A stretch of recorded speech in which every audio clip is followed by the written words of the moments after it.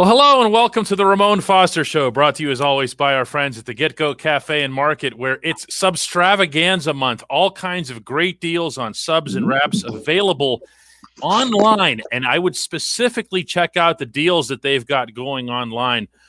Ramon, what's going on? You got another shot there, huh? I did. Hey, I'm an advocate of it, man. There it is. Right along on my tattoos. Yeah, I got one, man. You got two, and I got my second yesterday as well. So if Ramon and I sound a little bit out of it, it's because we're having a challenging time with our left arms. Yeah, I wonder why it's the left arm. I don't know. They tell you that if you should use your arm that is not your strongest arm. But when they're talking to an NFL offensive lineman, they should know that there is no such thing. And you should have said N/A, you know? Not available. What you're saying is when you train to be a world-class athlete, you train both sides. That's is that what right. you're saying? That's right. Who's beating you to that side? Nobody, because the left arm is just as strong as the right. That's crazy. That's why plate is on the left. They don't realize that's the strong side. Come on. That's now. right. That's right. And that brings me to a perfect segue here. Didn't even plan it. No, because I was looking at your scouting report that you included with your excellent column that you wrote this week for DK Pittsburgh Sports. Thank you. About being undrafted and about the hard time that you had with that emotionally. And one of the things that I picked out off of this scouting report that you didn't write about, and I wanted to ask you, was that he couldn't play on the left side. It was that he's got some potential, but not on the left where you'd actually have to move and show athleticism. Yeah, what's wild is two things about that. One, not all of those are just as accurate as you can be because I went undrafted. Okay, but secondly, my first start in college was actually at left guard, my redshirt freshman year. That's something that's notable. Why the left side? They probably looked at me more. If I was going to come into the NFL, I think they was really scouting me more as a tackle. So playing on the left side of left tackle, it's 100% true on that one. I realized like my speed to a NFL outside rusher compared to a college one is totally different. In college, I flipped from right and left, and I blocked the right end and I blocked the left end also, and it was never an issue. I think, of course, when you come into the NFL, you got to find what's a good fit. A guy who's a wide receiver, a wide receiver that lines up out wide in college, turns into a slot guy.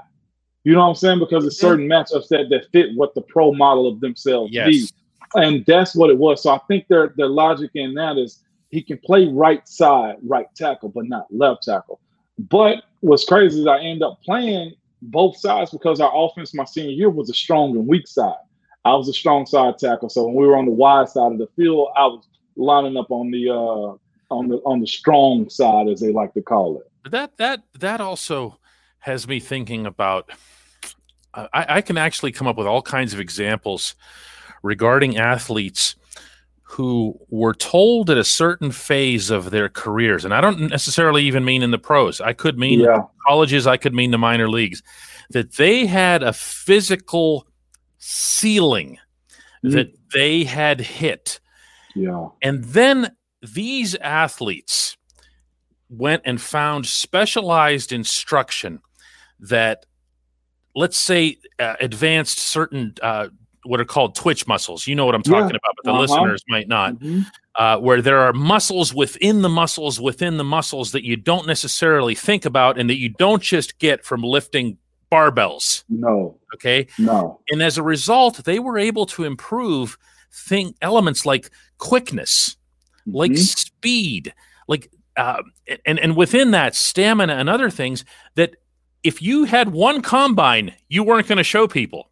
You know, that's just – but you still can get better, stronger, faster after that, can't you? Yes. Case in point. The one that when you break it down like that, case number one to me is Antonio Brown. I think his 40 may have been a 4.57. I don't know. I don't know what it was. I just know he wasn't a 4.34 low 4.4 guy. Correct me if I'm wrong, and I'm sure we'll have some stats to back this up at some point. But he may have been a 4.57 guy. You wouldn't have known that was AB when he was burning guys down the sideline and breaking away for 60 to 80 yards at a time. I know you remember the one in Cincinnati, that slant route that went like 70 yards in Cincinnati. Yeah. You couldn't have told me AB wasn't a 4.4 type of wide receiver at that point. But how do you do that? How do you measure that if you're at the combine? You can't. That's kind of the point here. There's a quickness and a deception, especially we're talking about wide receivers. There's a quickness and a deception. But I'm also respecting, since you brought up AB as the example here, the fact that AB did, for all of his many, many, many, many flaws, okay, and everything else about him as a character, the one thing no one would ever doubt about him was his work ethic. And he made himself, I really believe this, Ramon, he made himself quicker and faster and stronger and more and capable of greater stamina, meaning that he could go and catch like he did that day in New Orleans, which I still think was his greatest performance as a Steeler. 13 catches for a billion yards. Yeah, no, that's what it was. But that's the thing. So I think AP knew that. Anytime you saw, and he's just one guy. Another guy that comes to mind is James Harris. He's another type. You know what I'm saying? Watching Alejandro Villanueva use his tools to be where he's at. You know what I'm saying? But AB, you saw him in his workouts because he posted them a whole lot doing band works where you didn't realize what he was doing, but he was working on his glutes. He's working on his VMOs. He was working on that resistance quick twitch because that's where he excelled. And he had worked on his calf muscles because that's what helped him get an extra edge. And that extra edge might not have been his top overall speed.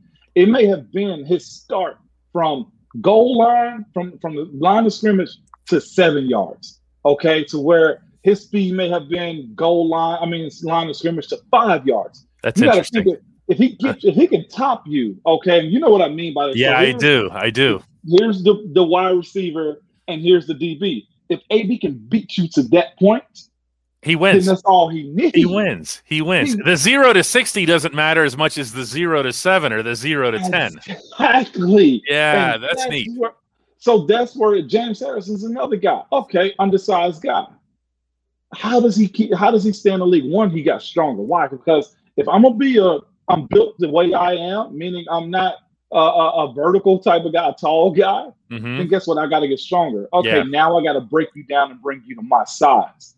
That's what James Harrison realized. Like, if you're going to put your arms out on the shorter guy, well, look at the tape on James Harrison. He got strong enough and quick enough to where he would get your right arm or left arm and drag you with him because then he made you bend and he turned. So I'm telling you, it seems easy when you see the work being done as far as on game day, but there are so many doggone steps, DK, to get to that. Yeah, man, it's intricate, but it's also great that guys study themselves and realize, like, man, I got to work on this. Well, see, that's the thing, and we're going to take a break here. But the I guess the point that I wanted to make more than any, Ramon, here, and you're obviously supporting it, is that you aren't necessarily who you are in perpetuity. You know, even physically, I hear these 40 times, and I hear these other, and he deadlifts this and he does that, and they're quantifying everything that they can. You still can become more than that. 100%. And to that point, the guys that stay around, you're not the same guy your rookie. No, I'll say it, you better not be the same guy your rookie year as you are in year 5. You know what I'm saying? Like, just a quick one real quick before we go to the break. Minkah Fitzpatrick came in and lit the world on fire in Pittsburgh. And then the world found out, we got to watch Minkah. Yep. We better watch Minkah. Then his picks dropped down a little bit, but the production is still there because you understand there's other guys that eat like Terrell or Cam Sutton or Mike Hilton or Joe. Like, it goes in different ways because he's evolved more as a player. Now it's not just me, it's other people eating off of me too. When we come back, Mike Tomlin's extension. Welcome back to the Ramon Foster Show. Ramon, Mike Tomlin, as you know, signed a 3-year extension this year. Before we get into any of the football aspects of that, I'm infinitely more interested in what you think about that from a personal level. He's been at this a long time, and the body and the mind can wear. That is a stressful, demanding job. Yeah, it is. It's a lot to take on. Again, through all the things that we've been through just under his tenure, the wins, the losses, the playoffs, just all those things, the 2 Super Bowl visits, the franchise quarterback, it's a lot to manage. And you got to think a lot of coaches probably would have either been fired behind it already, or their feet at least will be hot before the seat would. And here they are, man, giving Coach Tomlin an extension. I think it says a lot about the Steelers organization, the longevity of I guess the mindset of longevity when it comes down to culture. I tweeted out something a couple of days ago about, this guy is just good, and the different personalities, you want to talk about personally, the different personalities you have to deal with. We know a lot of the stuff that's going on because, heck, it became public knowledge of what went on inside of our locker room and outside of the locker room.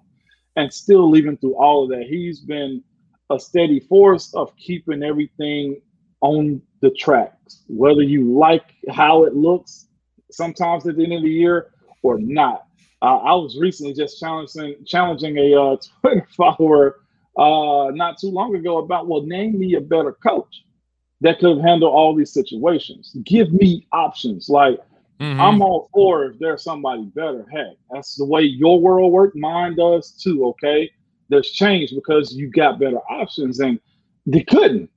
So I think it says a lot about him personally on how you manage just different waves of inheriting a team that's older, getting it younger, got older again, and now he's about to be in another young phase and sometime soon, especially if this is Ben's last ride, Yeah, no question about that. But do you think that is this like a second wind for him? I mean, did you ever get the sense that maybe he was getting a little bit tired, a little bit whatever, that this is starting to – I mean, this is – I'll say it again. It's a high pressure job.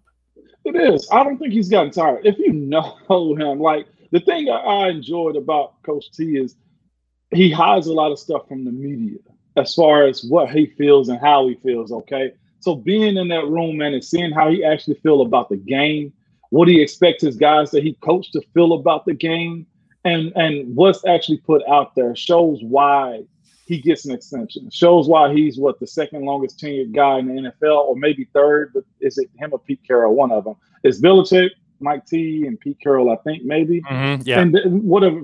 But I don't think he gets tired, though. When we have days where we got to practice on Christmas or play on Christmas, or we got to, be at the facility on Thanksgiving, or all of the holidays that come up. Only thing that I've ever seen him give guys breaks on is if there's been a death or if there's been a birth. Everything else, he emphasizes when you walk inside those doors at 3400 South Water Street, you leave all your problems behind, because I believe in the game and the purity of what football is. And it shows. He speaks about, the reason it's not a bother for him to come in and work on Labor Day or New Year's or, all the big holidays, because he's seen his parents work at the shipyards in Virginia, and he understands that the job of football, the game of football, teaches you more than just hitting somebody. It's an attitude, and he'll be one of the first ones to be very intimate about his relationship with the game. So I don't think he's grown tired. I don't think he's Let's take a look at this from the opposite perspective, and heaven knows there are a lot of opposite perspectives. Oh, yeah. He has won 3 playoff games in 10 years, and you know that because you were part of those victories. You've been part of some of those losses. What do you say to someone who says, well, that's just not good enough? What do I say is, look what you're up against. Let's not act like that Tom Brady hadn't really ruled the world in the 2010s of the NFL. That goes from everywhere. It's almost like the Jordan effect in a sense. Like, yeah, you just got to continue to chip at the rock until a break comes. 3 playoff wins, what would you rather have? I mean, at the end of the year, it's still going to be one champion.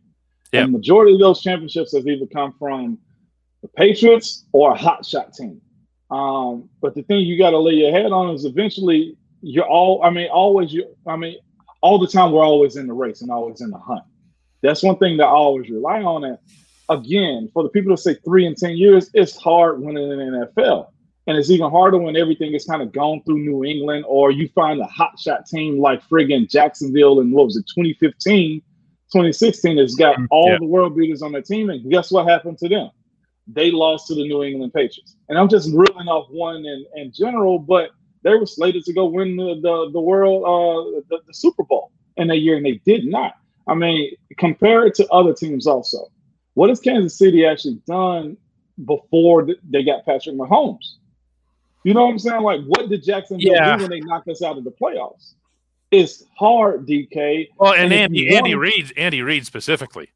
Yeah. If you just use Andy Reid as your example, I don't think that there's anybody that would question Andy Reid's credentials at any point in his career, including if he'd never won it. Bill Cowher almost made it through a very long and very successful tenure as the Steelers coach, and being a guy who, was going to get labeled never won the big one because of all those AFC championship losses. I guess, Ramon, one of the things that, and this is one of my criticisms of the critics, is that we're always trying to find common denominators where they don't necessarily exist. Right. When I look at and that includes in the victories. When I look at your playoff victories, I don't look at how you beat Baltimore, with AB doing his thing, or the same way that I look at how you beat Cincinnati in the craziest game many of us has ever seen. I don't look at the losses the same way. I don't look at the Jacksonville game, in which Leonard Fournette and Blake Bortles in a really smart plan undid the other side of the football, undid the defense. Yeah. I'm saying that, not you. The same way that I do the Cleveland loss, in which, your Hall of Fame center, the blue moon sends a high snap over the quarterback's head, and then the quarterback, who's also going to be in the Hall of Fame, throws 3 picks after that. I don't look at that in Jacksonville and say, oh, these two things are the same. Right. The way I look at it, though, is it's the act, or I guess the results, or the lack of what's happened, meaning no Super Bowl, meaning 3 wins in 10 years, doesn't mean that the actions aren't there to actually get it done. I think you got to be able to separate too, as far as, okay, well, he's only won 3 in 10 years. That means he's burnt out, or his play style has burnt out. No, I don't think that's the case. It's more or less, it's the game, DK. At the end of the year, is one. Would you rather have 10 playoff wins and no Super Bowl still, or what do you want at the end of the day? It's a real fine line, but again, we got a coach over here talking about rock, paper, scissors when it comes down to scouting players. Is that what you want in your front office? Or biting somebody kneecaps off. I mean, I know that's their thing. But when you get Mike Tomlin in your building, it's all football, and that's one thing I've always respected about him is at the end of the day, the core value of the game is there. It's a matter of just finding whether it's the right piece, or the right coach, or the right play calling. When I say the right coach, I mean whether it's coordinator or whether it's position coach to teach a guy, to push a guy. The league is just weird, man, like that. I'm trying to explain it, DK, but even as a player, I'm like, I know. If you look back from, I say at the end of 12 to all the way up to 16, 17, when that window finally shut, if we're just being real, we were the best team in football. Okay, an injury to AB in the playoffs, 1 or 2 plays here or there. Injury to Lev in Foxborough, yeah. Le'Veon, and then you have the Shazier situation. Is that part of the results? Sure. You know what I'm saying? Like, and there's no excuse because the fans don't want to hear it. But as a player, you sit back and look, and I ask myself why or how we didn't. It's almost speechless, DK. When we come back, Mike Tomlin as players coach. Welcome back to the Ramon Foster Show. And for our final segment this week, Ramon, I want to throw out the concept of Mike Tomlin as the players coach. This term has often made me cringe And I've written this at the risk of really ticking some people off, but whatever. I've written that one of the things that makes me cringe about it is the idea, okay, here's a black coach and here's a predominantly black room with the locker room. And the idea of players coach, he's buddy with the guys and whatever. Well, what are you really saying there? Well, you can take this wherever it is that you want. For setting aside what the actual criticisms are or what might be behind them. What is the reality? And the reason I'm asking is that you RT'd this video the other day of Tomlin just reaming out Maurkice Pouncey of all people back to the sideline for a selfish play that forced the clock to stop when he needed it to keep running. And it was nasty. Look at me. Look in my eyes. Is this bigger than you? Is this whole thing bigger than you? And I'm like, I remember that. And I'm thinking, players coach, really? I remember that situation. Pounce got into a fight, okay, on the field.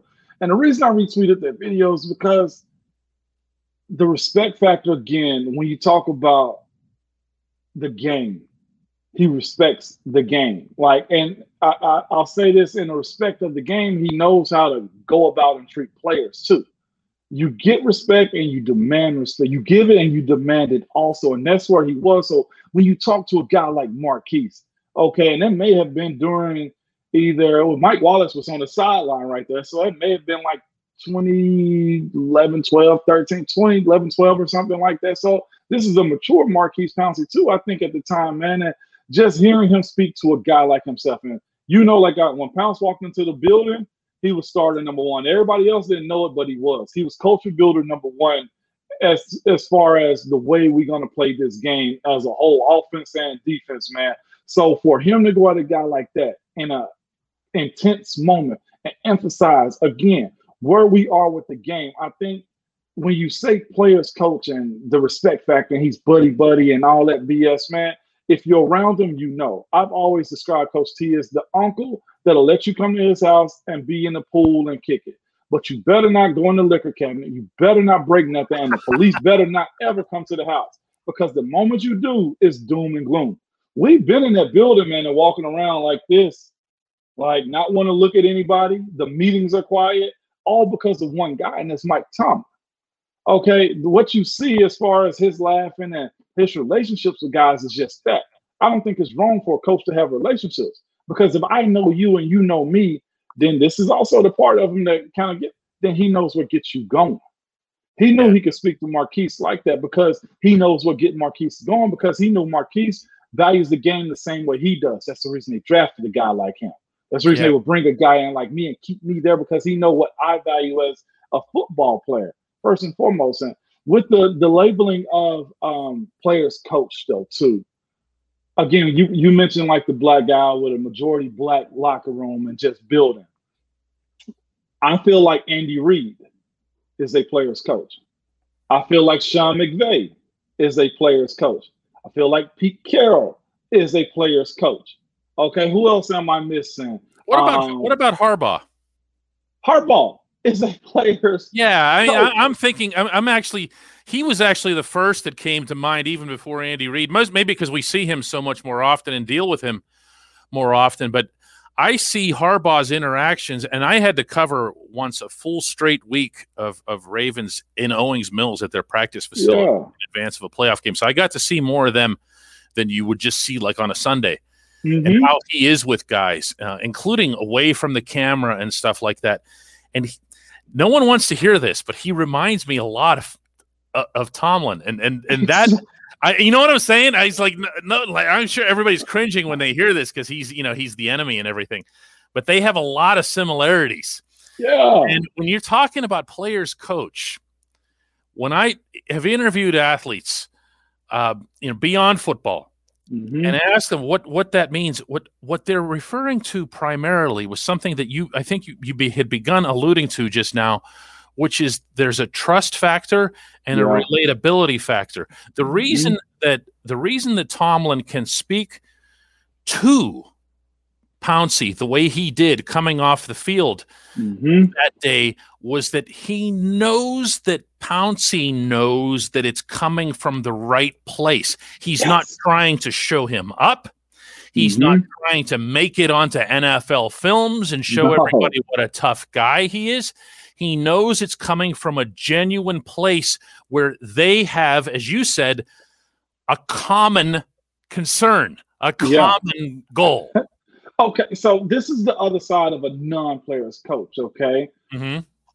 I guess people look at Belichick as a guy, as a non-player's coach. And, you know, his system and how he's done everything in the championships and whatnot.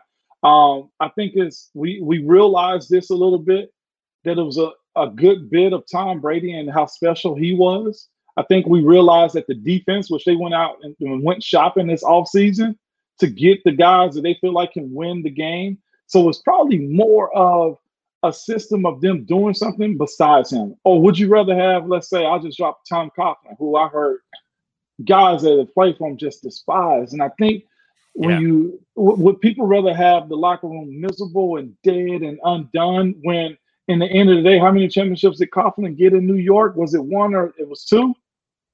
It was one or two. I don't know. I think but either way, some coaches coach two different ways. All right. Sometimes you get to know your players and they know you and they want to go all out for you. Or you coach them up to hate you so that they gel together and win in spite of you. There's some of that too. That's a different approach. Yeah. Both of them you're winning. Coughlin won. Mike Tomlin also won. Okay. Who's another hard A type of coach? You look at Bruce Arians, who's a guy that kind of plays both sides of it, really. Well, I mean, one of the most famous examples of it in all of sports was Herb Brooks and the Miracle on Ice team. I mean, Herbie coached that group of college kids to hate his guts. Yeah. You know? And he wanted them to unite, whether it was against him or eventually against the Russians. So whatever, you know. Yeah, whatever works. But when you're dealing with grown men and I'll say this too, you bring in and you draft a certain type of guy, okay? And I feel like you know that Belichick, they draft a certain type of guy. Harbaugh draft a certain type of guy. Yep. Coach Tomlin and Kevin Colbert draft a certain type of guy. The type of guys they draft are only fit for that type of treatment that they want or they want to see out of guys, okay? So if Mike Tomlin knows I'm drafting a guy that's probably more self-motivated from himself than for me, then guess what? I'm going to do what I can to find out what gets him going even more. Yeah, so if you see me talking to a guy. Yeah, that's actually the other thing. When you talk about players coach, I'm sorry, Ramon, I just wanted to jump in. You're good. Go ahead. I wanted to throw in real quick, Jordan Dangerfield's a guy that jumps out, not somebody that Steelers fans generally talk about, but if you see Mike Tomlin's relationship with Dangerfield, it's beautiful. It's the stuff that it's like somewhere between a sitcom and a rom-com. Oh my gosh! But he has gotten the absolute maximum out of Jordan Dangerfield's capabilities on a football field. And another one is Mike Hilton, where he saw what would push Mike Hilton. Oh, I know, you know what I'm talking about, but and Hilton after every tackle, looking over at the sideline and yelling out, "Too small, too small." And who was he yelling at? His head coach.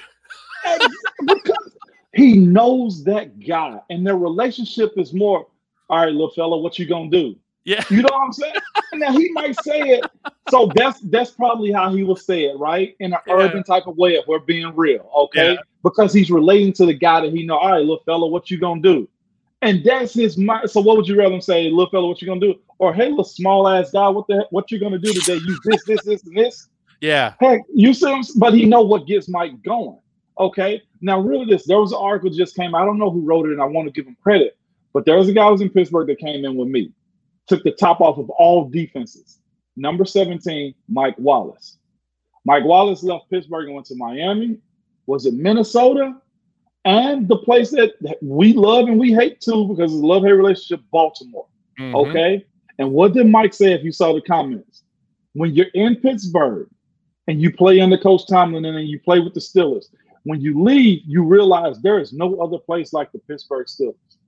I'm, paraphrasing what he said, but Mike Wallace was gone to 3 different places after he left Pittsburgh, Pennsylvania, Western PA, under the same coach that I continued my career under. And Mike said, I want you to know there is no other place I'd rather play at other than Pittsburgh, Pennsylvania. Wow. So if you want to talk about players coach, well, he played for a coach in Miami. I think he went to Minnesota, and then he went and played for another guy that got a Super Bowl II in Harbaugh. If that doesn't push Mike Tomlin up, yeah, I don't know. I think that's the broader point here is that I would say is that players coach isn't a negative. You know what I had a college coach say to me, and this is a level down, and if you're dealing with more kids than you are adults, but I think we'd all like to think that there's a lot of kids in the NFL too, as I've never grown up. But he said, the way I recruit kids these days, I don't care if I got to do the antics of social media. The athlete has changed. The way I got to approach them is different too. So if that means me doing a TikTok with them, if that means me learning whatever song they like, and that's me being able to relate to my guys so that they see that I buy in with them too. So what does that make him? A player's coach or a guy that realize, look, I got to take a different approach to reach these kids. Yeah. I'll tell you what, I'm with something that you said early on, which is that you know what you have in Mike Tomlin, and there's always a risk when you make, not that anything like this is in the offing to say the least, but if you ever make a coaching change, you're starting clean. There's like a 5-year reset. I think that there's this perception that whoever it is can just come in and magically take over and do everything exactly the way it was and win playoff games.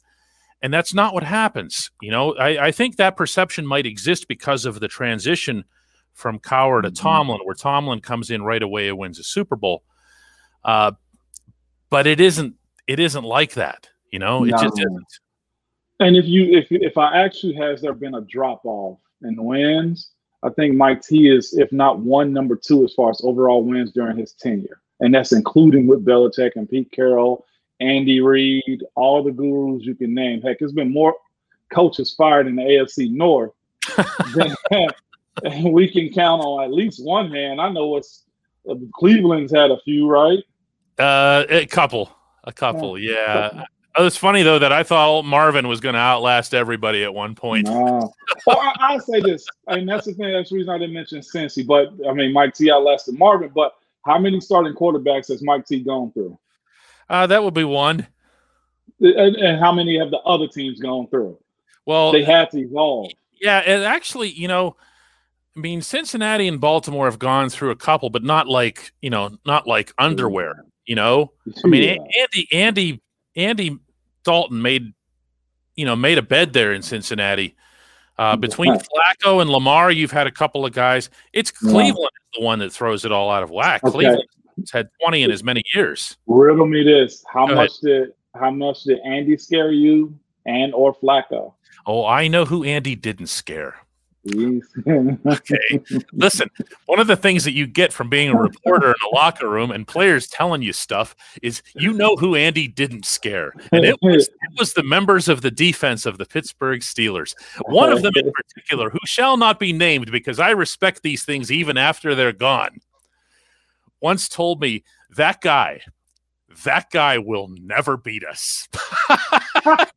And I said, why? And he said, his response was, because we've seen that look in his eyes. And I went, wow. Now, answer me this. Go ahead. How do you even formulate a team that even attack like that? It starts with coaching, man. Yeah. You formulate a culture. You sustain it. And at some point, whether y'all want to get rid of him or not, he's going to crack it with somebody if he's fired or not retained.